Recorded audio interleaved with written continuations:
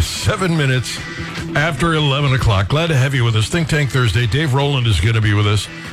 He's taking on a case in St. Louis. I'm curious to find out all the details on that. And this report just came out from the House Democrats, and they're alleging that Donald Trump unconstitutionally profited from his presidency during his tenure in the White House, that he got millions of dollars for his business empire from foreign governments. And I'm going to tell you right now, this is what you're going to hear, because they're not going to be able to defend Joe Biden on the amount of money that his family got from foreign governments. You're going to get the moral equivalence argument. Hey, you're looking at this, but you're not talking about Donald Trump, and look what he did. That, I swear to you, that's what you're going to start hearing. That'll be their defense on MSNBC and everywhere else. It'll be, hey, Trump profited. So, you're not talking about Trump. They're going to try and direct all the heat to Donald Trump. I'm not a Trump fan, but I'm telling you, this is just really crazy, the way they keep going after this guy. It's insane. Anyway, I don't have a lot of time to get on to get into the weeds on this, because Mike Murphy has stumbled in. Well, actually, he walked in just fine to the studio. Como Buzz with 1Z.com. And Mike, good morning. Good morning to you, Gary. Mike? Yep, I'm here. There we go. All right. Good morning, Gary. Scared me. It looked like you fell asleep. I didn't have a switch flipped. Sorry about that, guys. Yeah, that's okay. We'll find a new producer. All right, listen. I want to talk about this LGBTQ thing. Where is it going here in Columbia? Do you know? Yeah, sure. It's going to be, I'd say, in February, unless something really unusual happens. Can't imagine what it would be at this point. They will declare themselves, they will pass an ordinance. It will be an ordinance that declares themselves a sanctuary city. The practical effect, or the real effect, I don't know if I can tell you what it is. There's nothing that really happens other than they declare themselves welcoming to this LGBTQ community, and that we're some type of place where I guess they're welcome. The ordinance is, as we've discussed, just basically instructs anything that the city has control of to not pursue any type of action or to make it lowest priority. It doesn't say to violate the law or anything like that. So it has no particular practical effect. It's kind of a virtue signal, if nothing else. But at the last meeting, all 6 of the 7 council members voted to move this forward. Their human rights, or their Commission on Cultural Affairs, has endorsed it. A long discussion with legal, whether it should be a resolution or an ordinance. Ordinance tends to have more bite or more authority, or they thought it signified more, so they agreed to make it an ordinance. So it went to the city attorney with a 6-1 vote to pursue this. She's bringing it back. There'll be a public hearing. They're talking about February. A little bit depends on how their agenda gets crowded. But I think it's quite obvious they have every intention of passing it. So we will be, by ordinance, a sanctuary city for whatever that means, certainly no later than this spring. I got to tell you, it just sounds silly to me. It really does. Sanctuary city. It's kind of meaning. I shouldn't say it's meaningless. It's meaningless in this picture of it meaning anything real. I think it signifies something that's important to some people, so that's what's going to happen. Yeah, makes me crazy. All right. I want to talk about a couple of other stories here. There are 4 people running for 2 seats on the school board. And I'm curious, does anybody lean politically to the right? Yes, John Potter. You might remember him from last year. He very much so. He ran last year. He ran a good campaign. I thought very well spoken. He runs the Facebook page about holding Como accountable. He started that up during COVID. He's been very active and very outspoken, but he's also very conservative, which I think gives him a snowball's chance of actually winning. I'm looking forward to talking to him. I actually am contacting him this week, trying to get him on the air here to discuss why he's doing it again. I'm not sure if it's to raise awareness or to give it a good shot, like he can maybe bring people out. But yeah, John Potter is very much a conservative and very much calling out much of what's going on that certainly the conservatives are concerned about at pretty much any public school in America right now, but definitely at Columbia Public Schools. Well, actually, if he's the only conservative and there are three lefties, he stands a chance. Maybe. So here's the way I look at it. First of all, we got to find out who Alvin Cobbins is. I got to call in him this morning. We want to get him on the air. We're assuming he's probably a progressive, but we don't really know. So he just entered the race. He's been an unknown. He hasn't participated in elected politics here, although he's been active as a volunteer behind the scenes. So we don't want to rush to some kind of judgment on him yet till we know. So that'll happen here in the next week or so. The rest we all do know. But where I would go with this is I got to get the number right, something like 11, 12, 13 straight candidates have all gone in with the endorsement of the Columbia, Missouri National Education Association. Candidates who have gone in with that endorsement and lost it during their term have been voted out. Very, very good candidates, prominent people. So the stronghold that has to be broken, or what you got to look at, is who's going to come away with the NEA endorsement. Now, Jeannie Snodgrass, the incumbent, it's widely believed, will maintain her endorsement from the NEA. So the question becomes, who of the remaining two candidates gets that other endorsement? James Gordon is certainly a candidate for it. He's an extremely progressive candidate. He made that clear, almost progressive beyond what's comfortable for the Columbia Mo NEA, if you can even imagine that. So it kind of comes down to between him and Alvin Cobbins, who will get that endorsement, and they will be very much heavily favored to win once that happens. I'm really limited on time here because in a couple of minutes, Dave Rowland is going to be with us. But there were two police officers that got involved in an incident in front of Harpo's. And I couldn't understand why they quit, why they threw in their towel, except I guess because they didn't expect to be supported by the city. They said based on the mayor's comments and the city manager's comments that came out within days after the incident, they said, coming from their mouths and the CPOA, the Columbia Police Officers Association, is that they didn't feel like they were going to get supported. They didn't feel like they were going to get due process, so they just resigned and left. The criminal investigation, they were found, there was no charges brought from that, which is no surprise. What's interesting is the internal affairs investigation, once they resign, ended. So if there's some a little bit of grousing out there, is now both officers have landed at Callaway County. They're both Callaway County Sheriff deputies. I think Callaway's happy to have them, but you could. The police activists are sort of complaining that, look at here, the internal affairs investigation never got completed, and now these two guys are working somewhere else nearby. So that's what's kind of going on. Well, lucky Callaway County. They got a couple of police officers not afraid to do their job, to jump into the mix, and I think good for them. They found a place where they're going to get supported. And too bad for us. I think a lot of people who are the back to blue kind of folks definitely feel that same way.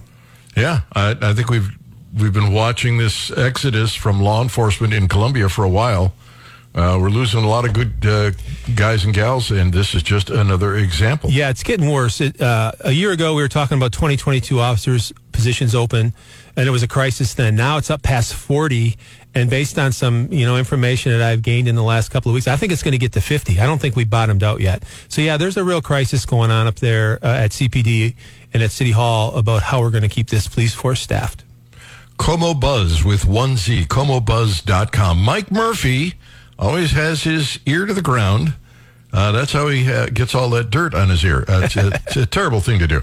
Mike, thank you for being with us. Thank you, Gary. All right, buddy. Take care. Glad to have you on the Gary Nolan Show. Dave Rowland is going to be with us next. He's going to talk about a lawsuit. Apparently, he's picking up in St. Louis, and we'll find out what that's all about. I also want him to explain to you, and he did this right after the Colorado decision, but I want him to explain to you in no uncertain terms why this argument about Trump being taken off the ballot is nonsense.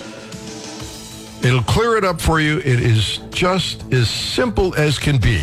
And we'll do that next on the Gary Nolan Show, the Zimmer Radio Network. It is 20 minutes after 11 o'clock on a Think Tank Thursday, and that means Dave Rowland. He is on board, mofreedom.org.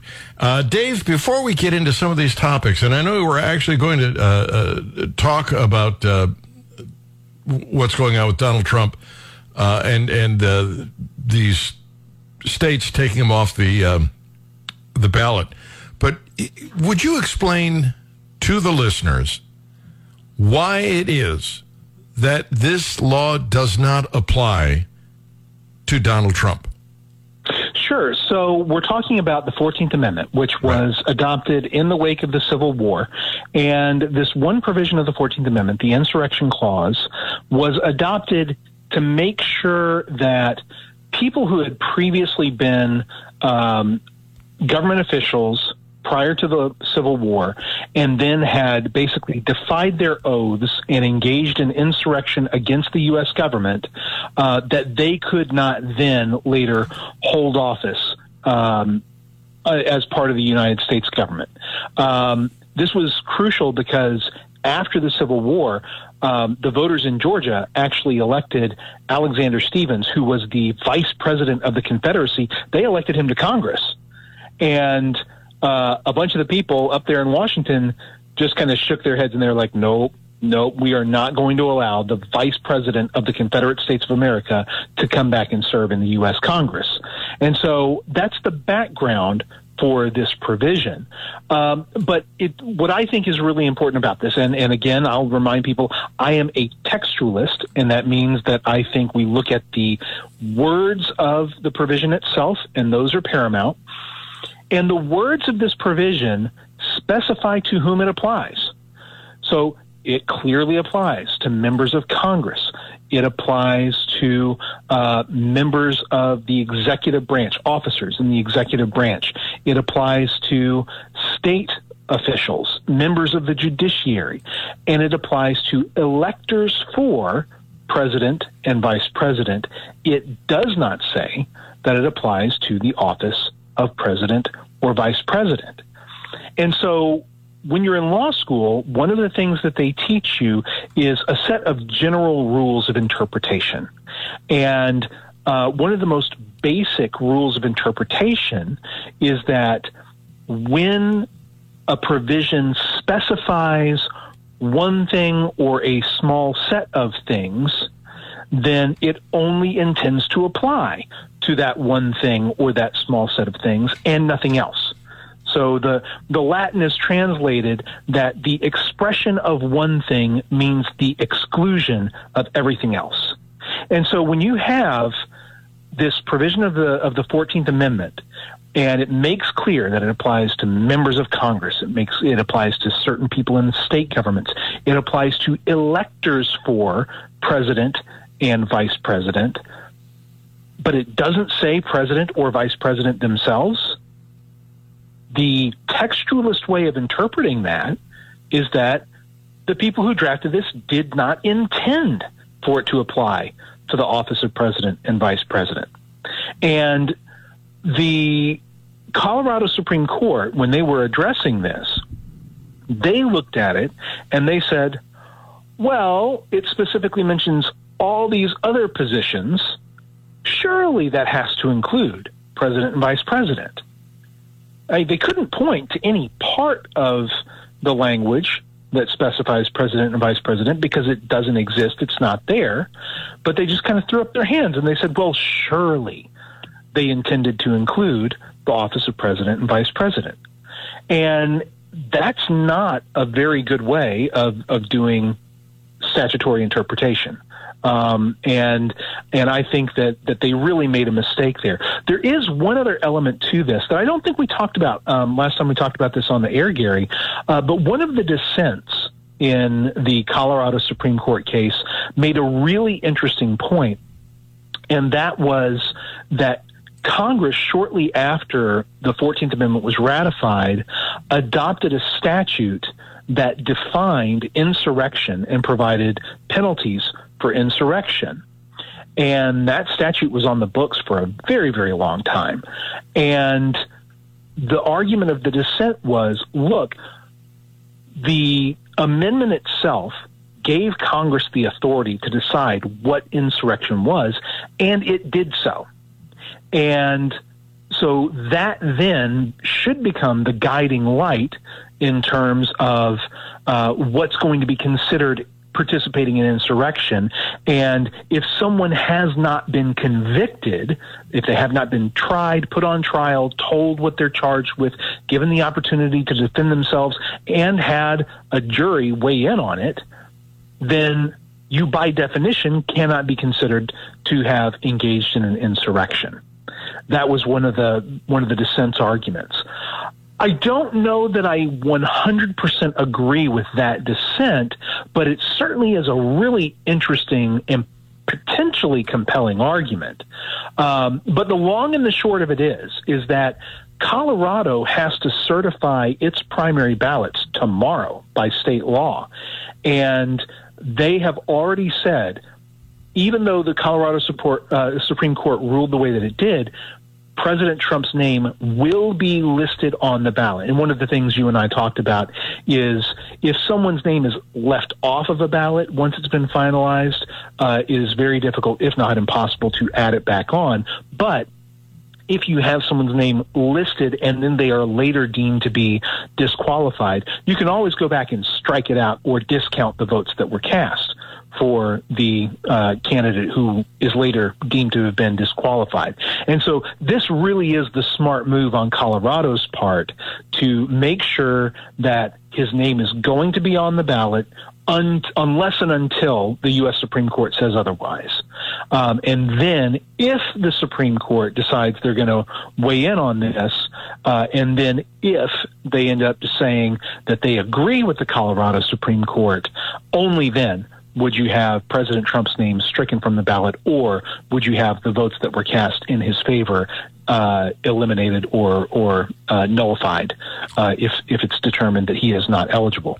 Well, here's what I fear. I fear that if the Supreme Court does what I think they're going to do, and that's say, no, you can't take his name off the ballot, that the media and the Democrats are going to start screaming that it's because we have a right-leaning Supreme Court. They're a bunch of conservatives. Yeah. They'll do whatever they can. They're Trump fans, MAGA Supreme Court. That's the direction I think they're going to go with this.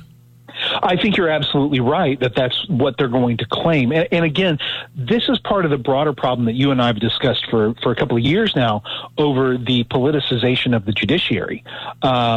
You have had, particularly from the left in more recent years, an effort to delegitimize the Supreme Court by basically saying every decision they make is political, that there's no actual legal reasoning being applied. It is strictly the political preferences of the justices instead of a legitimate effort to understand what the Constitution means and how it should be applied. And we've always recognized that that's dangerous. It's dangerous when people on the right do it. It's dangerous when people on the left do it. It just so happens people on the left have been really pushing this over the last few years because for the first time in who knows how long, there's actually a conservative majority on the Supreme Court. But to delegitimize the Supreme Court is guaranteed to increase partisan dissent and disapproval across the populace, and that's dangerous.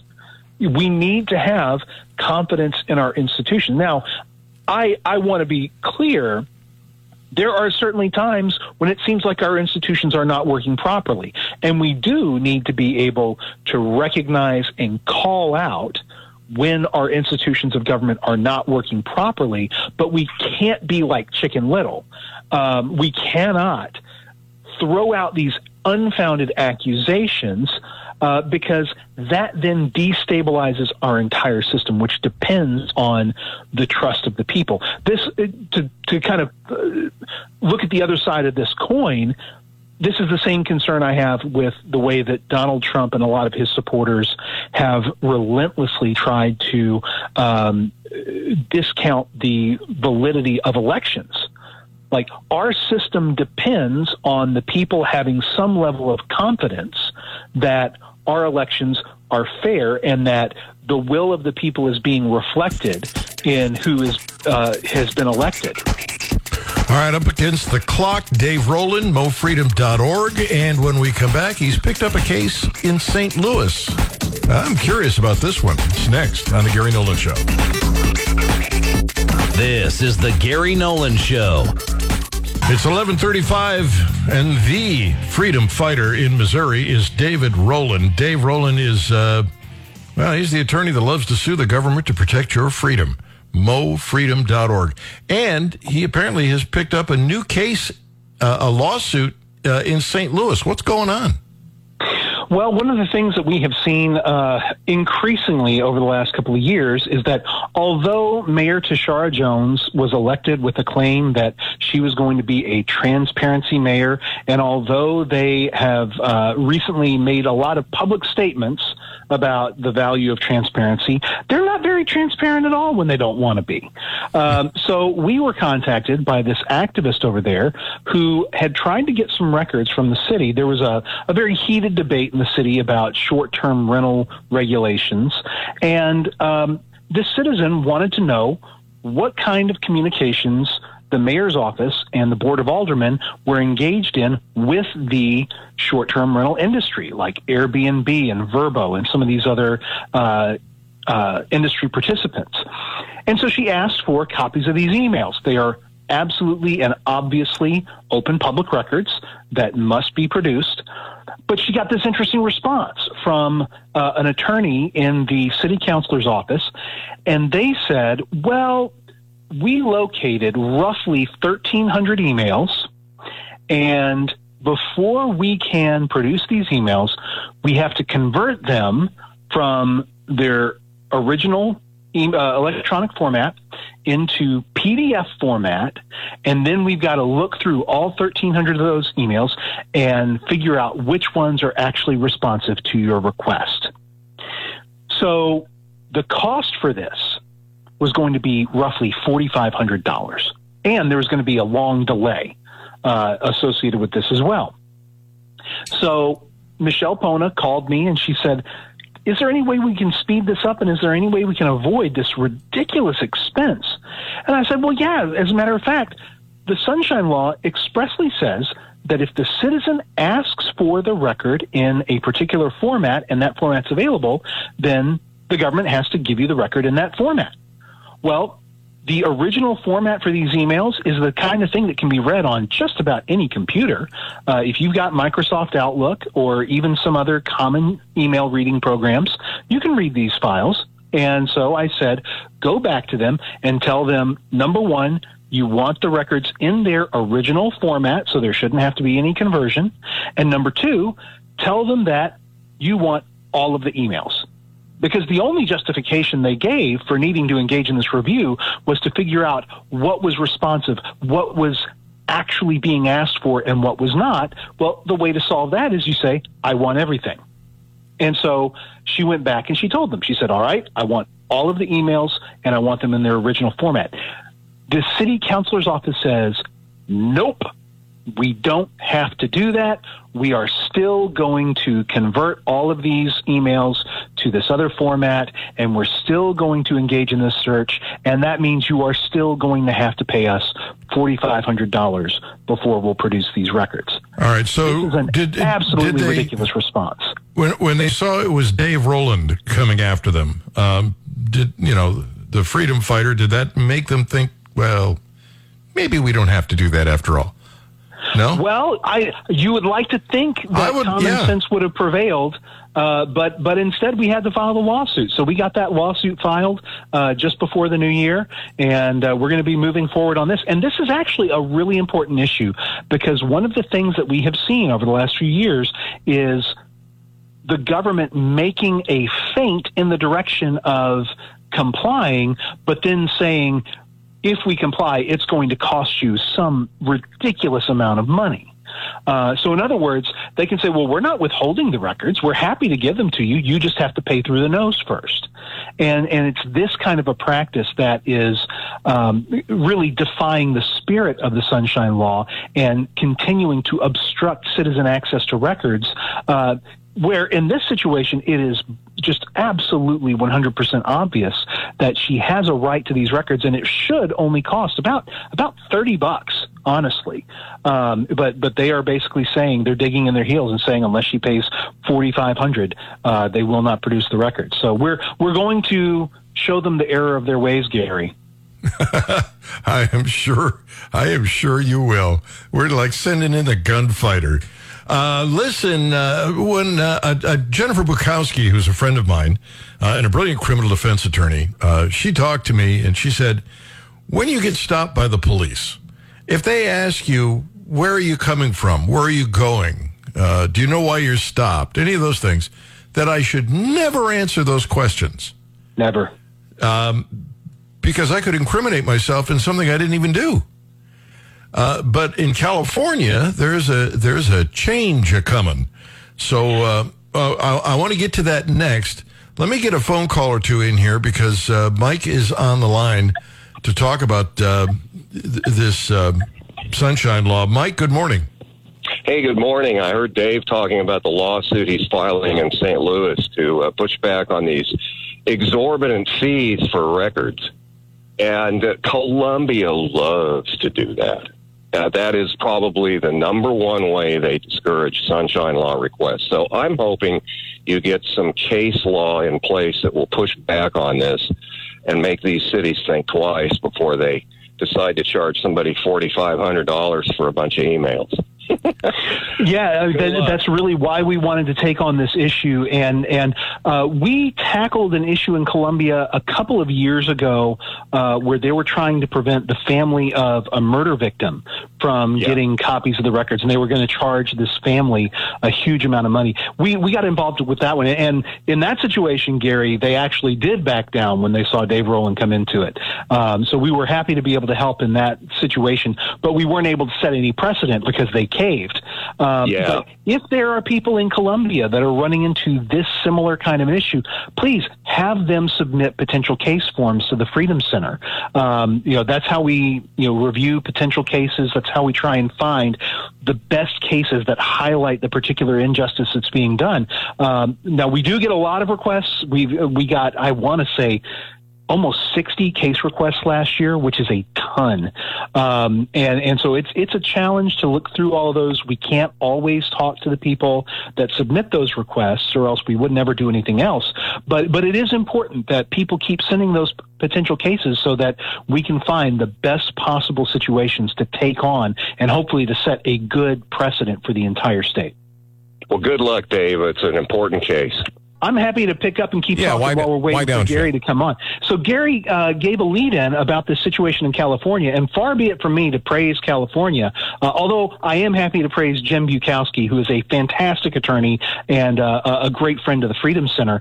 But she was absolutely correct. When police officers come up to your car and try and bait you into giving them information, you should never volunteer information, ever. But one of the good things that California has done is they just passed a law that went into effect. Hey, Gary, we're talking about the California law. No worries. Go ahead. So we're talking about this California law that just went into effect, and they are now saying that police officers cannot begin an interaction with somebody that they're stopping until the officer tells them the purpose of the stop. In other words, no more, all right, well, do you know why I stopped you? Do you know why I pulled you over? No. So where are you coming from? Where are you going in such a hurry? They have to tell you why they stopped you. Were you changing lanes illegally? Were you speeding? Things like that. But that's important because it narrows down the way that they can treat the stop. So if they invite you to volunteer information and you give them information that then allows them to pursue new lines of questioning, maybe they'll come up with a reason that they need to inspect your vehicle or that they might suspect some form of wrongdoing that would allow them to detain you longer. And if they have to state why they are stopping you at the very outset, it narrows down the basis for which they can keep you detained or the basis on which they might be able to inspect your vehicle. So this is actually, I think, a really excellent step in the right direction. And for once, maybe California has done something that Missouri needs to emulate. I like it. And like I said, no matter what, when the police stop you, don't answer any of those questions about where you've been, where you're going. am I under arrest? Find out what's going on, but don't give them any information. Because even if you even if you're perfectly innocent, you can answer a question the wrong way and end up, the focus of a prosecution. It doesn't take much. It really doesn't. And we're not lawyers. Listen, we've got real quick. If I can follow up on that real quick, I encourage everybody, if you haven't seen it already, look up on YouTube a video called "Don't Talk to the Police." It's a video of a class at Regent University School of Law where the professor explains to his students, with the help of an actual police officer, why it's a terrible idea ever to volunteer information to the police. So Google it, look it up on YouTube. The title is "Don't Talk to the Police," and it is absolutely fantastic information for anyone who might find themselves dealing with law enforcement. All right, I'm going to head to the phones here for just a second because somebody who is currently my favorite state representative, but won't be in a couple of years, is on the line with us. It's not because I will like her less, it's just that she'll be term limited out. It is State Representative Cherie Reich. Good morning. Hi, Gary. Hi, Dave. Hey, Cherie. Yes, I'm in my last year, so December 31st, I'm out of there. But, Dave, my question is, you're involved in a case out of Greene County dealing with voter rolls or voting, and I had heard this week there might be a consent judgment that the judge hasn't signed yet, but could you kind of tell me a little bit about the status of that or what the consent judgment may say? I'm thrilled you asked. So for listeners who may remember, the Greene County Clerk, Shane Scholler, filed a lawsuit asking courts what he is allowed to do when it comes to releasing election-related records. We have been arguing about this for a little more than a year now. We have agreed on a consent judgment that would require them to turn over just about everything that my client has asked for.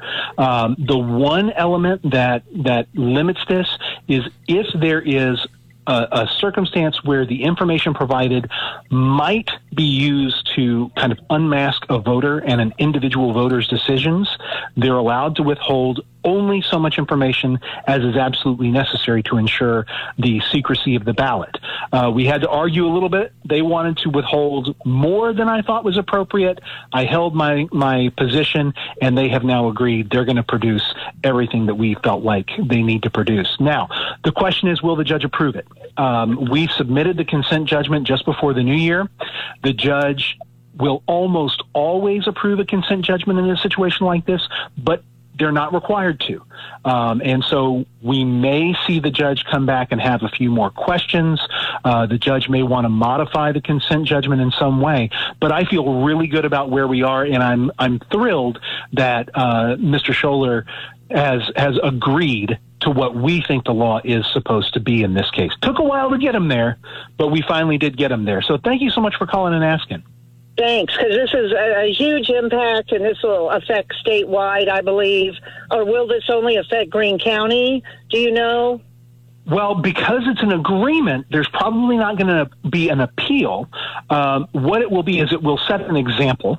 Okay. It will not be a binding precedent on other jurisdictions, but it will be a really good example of what the law should be. And then if the issue comes up in another jurisdiction, another city, or another county, then the litigants will be able to point to this consent judgment and say, well, okay, the court agreed, this is the way the law should apply, maybe you should do the same thing here. And on that happy note, I have to stop the conversation because in just a few seconds. Yeah, thank you for calling, Cherie.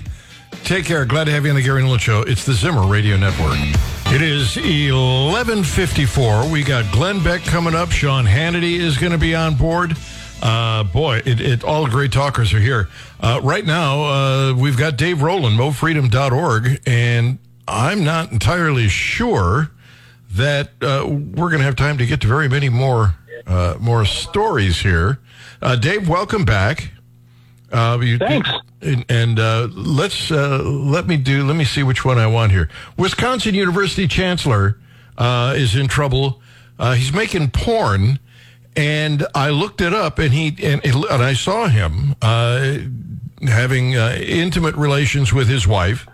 For research purposes only, I'm sure. Only for an hour or two. And then I shut it right off. In fact, as soon as Gwen came home, I said, well, okay, I've had enough of this. No. Well, but I did want to, find out what, was a softcore and it was hardcore. Woo! I can't speak to that. But, well, you take my word for it. If you want me to do more research, let me know. That's up to you, man. But the really interesting thing, as far as I'm concerned, is he argues that he's got a First Amendment defense here. So, chancellor of a university, he gets fired for, as far as we can tell, for no other reason than that he is making these videos that he then shares with people. And he says, well, look, this is First Amendment protected speech. They can't fire me because of this. And under many circumstances, he would be correct. So if this is just an ordinary Joe Schmo and they're making these videos and putting them out there, the government can't tell them they're not allowed to do this. It can't punish them for sharing these videos if they want to. But the real distinction here may be the fact that he is in a position where his image in the community and for the people that the university is dealing with may have a material impact on the university itself. In other words, if people don't trust him or if they question his judgment, they may not be willing to engage in deals with the university on favorable terms, and that would materially disadvantage the university. So from that perspective, he's not being fired because of his speech or the expression that he engaged in, but rather because the speech compromised his ability to do the job that they need him to do. Now, this would likely come out differently if we were talking about a professor, because professors have an additional layer of protection thanks to academic freedom. But that probably does not apply to a chancellor. So the long and the short of it is, although he would like to make a First Amendment case out of this, and although, to be honest, it's an intriguing argument, ultimately, I think if he tries to sue to keep his job, I don't think he's probably going to be successful. Well, usually, or at least very often, you have a morals clause in your contract. Wouldn't that be grounds to fire the guy? I don't know that it would, because he was making the videos with his wife. Like, there's nothing immoral about engaging in these kinds of activities with your spouse. And arguably, it's not necessarily immoral to allow other people to see those videos. I mean, it may be somewhat suspect, but it's a really interesting question. But the good news is, Gary, I'll have to go back and apparently he's making money off of this, and so maybe he doesn't need that other job. Yeah, I'll just have to go back and do some more homework. Dave Rowland, thank you for being with us. MoFreedom.org/donate. Whatever it is in life that you want, go out and get it. Don't wait for the government to drop it in your lap. You make it happen. You seize the day. Carpe diem. Gwen, baby. Honey, I'm coming home.